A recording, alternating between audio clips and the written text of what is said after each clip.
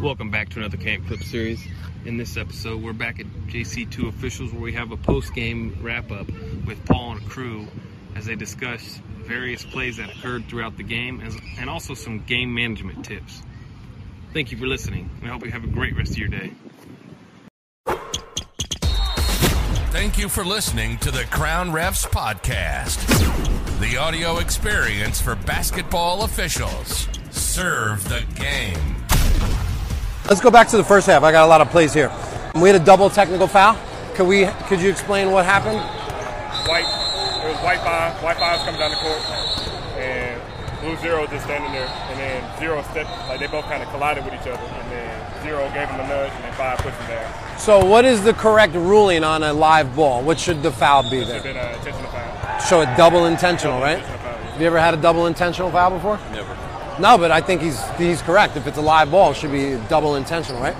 But again, going back to the pregame, moving forward in your season, let's talk about if whoever calls a technical foul, we got to get to them. No one came to him.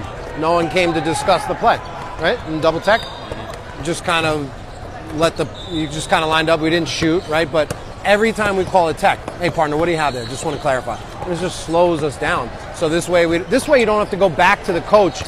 Go to the coach and then go ask your partner. What did you ask him if we had team control? Yeah?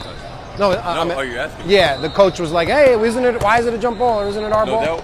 So he was asking was it going to be a shooting or were we just going to put the ball in play from where the foul happened? That's it's going to be resume play from the point of interruption. That's what it went to top. But you went to ask your partner something after that. Coach said something to you and you went to double check. Do you remember what he said to you? I think it was to ask if it was only on one or two. He was asking if it was one technical on one player or is it... So back to what I was saying, if you meet with them, then you have the information, then we don't have to... We don't look foolish going back and forth. 4:30, someone had a great call on an early box out play. I'm not sure if it was you or you. Down there in the corner, guy shoots it, turns and boxes him out as he's in the air. Do you remember whose play that was? I think it was you. I was in slot. Excellent. I think I was slot. Excellent. Way to protect the shooter there. I call that an early box out. He's boxing him out while he's still shooting his shot, and he's still up in the air. And he gets him right in the groin area, so we've got to protect his groin. Brandon, on rebounding foul, I want you to use one hand only instead of, or just stay with the outside hand. In this case, it would be the left hand. Boom, boom, white ball! Strong fist to strong point. Instead of traffic cop, two hands up at once. Slow down. That's just slowing down. This episode of the Crown Refs Podcast is brought to you by RefereeStore.com. To save 15% on all United Attire products, enter Crown15 at checkout. We hope you enjoy this episode and do us one last favor before you listen. Have a great rest of your day. You had a holding foul, a 49.6 on the side. I thought it was hip-to-hip contact.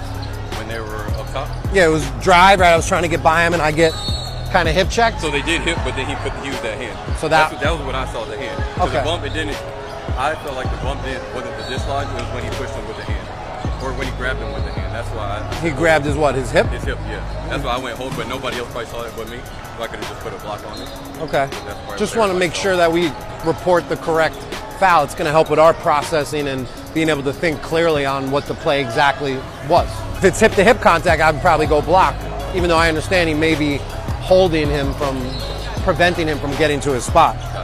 12-3, we talked about your good N1 hit to the head. 10:45, you had an illegal screen right over here. I missed it. I just want to know what the illegal contact was.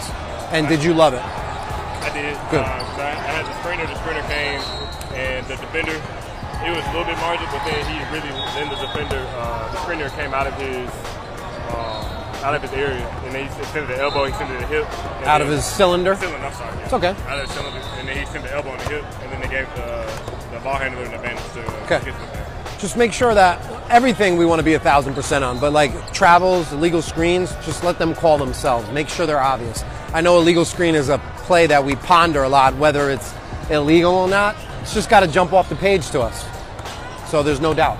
8 minutes and 7:30. Bam, bam, both protecting shooters on the other end. Great calls on mid-range jump shots. You had one, and then you had one. Excellent. Being consistent. Got to protect the shooters. You had a conversation with the coach, how you crossed half court to go talk to him. It looks respectful. I just want to know what he said to you and why you felt the need to cross the half court. This is still in the first half. I think early second half.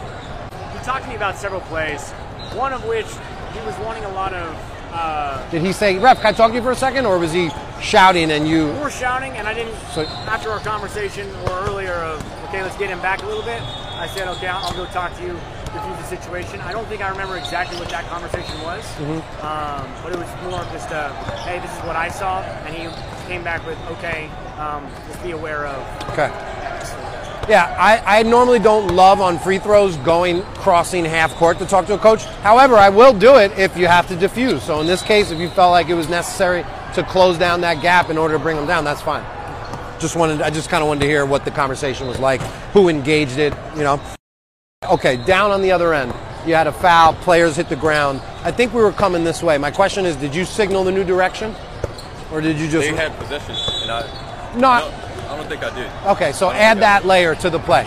Instead of just going foul. I think they had to rebound. The guy had to rebound, then they both went down, and then... Yeah, just let us know the direction. Because it could be we're staying here, I don't know. Yeah. Rebounding fouls, either we're using the new direction or we're staying here. And I know you were dead ball officiating too, and that's a play where we got to stay there until they get up. Easy on the way up, guys. Appreciate it. And then when they do get up easy, we thank them.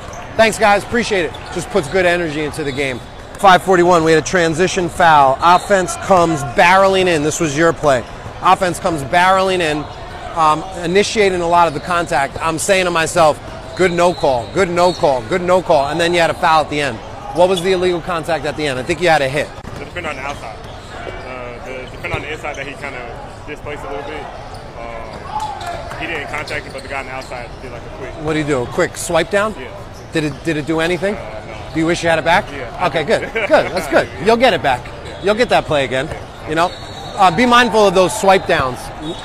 Start, develop, finish, decide. Have patience on that. We got to see if it does anything. A lot of times it does nothing. It's just skin. It's a skin foul. He fouled the hair on my skin. Like, it's not doing anything. Especially too, he's initiating offensive players initiating all the contact. Down, down, down. So it's got to be something good for us to come get it. Oh yeah, on your drive play. I was saying good no call, good no call, good no call, and then you had a foul at the end. Driving the basket, player from behind comes in. I think I had him follow through and then hit him on the head. Okay. Was it, like you said, kind of, could he have played through or could we have played through it? Probably. But I kind of quick reaction, hit to the head, hit it. So. Did him falling on the ground influence you more to make that call? Yeah. Okay. That's something to think about too, right?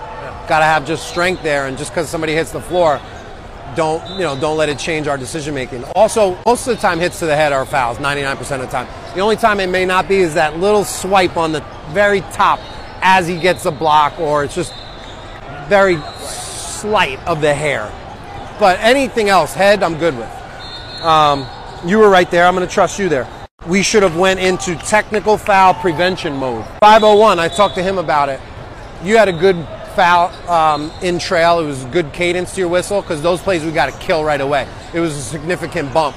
Kill it, and then we should have went into technical foul prevention mode, where we use our voice, because you see he got in his face. Did anybody see the guy who got fouled got in his face and said like that was bad defense, which is not disrespectful? What I thought, I don't know what was said. I just know I got the foul, and then I saw him step in, but I don't know what he did step in. I just I told him to overstep whatever he was doing. I didn't want to come in and do a tackle, but he's right there. You know, it's a team. It's a team effort. Did you turn and start to report? No, I saw. Or you stayed there. I stayed after I called the foul. I saw them too, and he stepped in. So I was like, okay, he's right there. Whatever he's doing to resolve it, fine. If he didn't think it was warranted of tech, then he's right there. I just stayed and then waited to report. Gotcha. How to vocalize there, guys. Easy enough. We're good. I like to say that. We're good. Hey, we're good. We're good. We're fine. You're convincing them everything's fine, even though they just did some buffoonery. But we're good. We're gonna move on. A1 drives. B1 reaches around, hits his arm, but does nothing. A1 gets right into a shot. We gotta let that go. Do you remember that play? I do. I remember. It was on that end. It was a blow by. It was a blow by. Hits his arm. But unless that causes him to lose the ball or a turnover, he's right in his jump shot. He's good. We're good. Then you had a foul on a pass, I think. Right here, yeah. Could you have held your whistle there knowing that he made the successful pass to the open shooter? Something to think about, right? Start, develop, finish, decide, having that big picture look. You got my arm, but you made a successful pass to your wide open teammate. That was your goal of that play. But we don't need to stop it unless it's something egregious, unless it's a cleanup foul or contact that we can't ignore. But I think we could add a little patience to that play. Okay, yeah. 23, you had a really nice bounce pass to your partner. That's all I'm going to say. It was just a good-looking pass. Good stuff. Use the play. Point guard? Sure. And then got to throw a little humor in there. You got to make it fun, man. Last play I want to talk about, 120.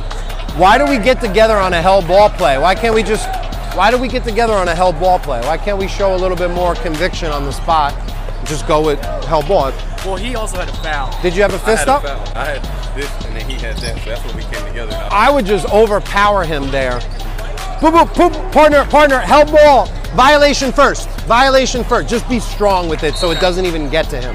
Because technically that happened first, right? That's where boop, boop, boop, boop, boop, boop. Those are the plays where we talk about coming in a little bit stronger. You're not going to run in, but a couple steps, a couple extra tweets. Boop, boop, boop, boop, boop, boop. Held ball. Violation first, partner. We're good? Maybe a little eye contact. But I just think it's a pretty basic play that we don't need to necessarily get together. I understand why you did, knowing that you had conflicting calls. Most important thing is we get it right and take our time. That's what I got. What do you guys got? Any other plays from that game? Any questions? Is there any way I could have not have did the double technical or not did a double intentional? Like, do you think they could have played that little? Unfortunately, I didn't see what the contact was. Did anybody else see the contact? I didn't. I just heard the whistle and then he... Double foul's also an option too if you think it's just contact. If you think it was something unsporting or excessive or unnecessary, then we go with. But don't try to avoid anything. Let's just call and be right what it was. But I thought you guys did a good job. Biggest thing I can have for you is just using your voice on the spot. Use your voice. And it's not you being loud at the table. It's knowing the right time to insert your voice and have that presence. But great job, man. Thank you. Appreciate watching you. Nice work. Thanks, Paul. Absolutely. Thank you very much. What's your first name again? Josh. Josh. Awesome. Good work, man. Pleasure watching you guys.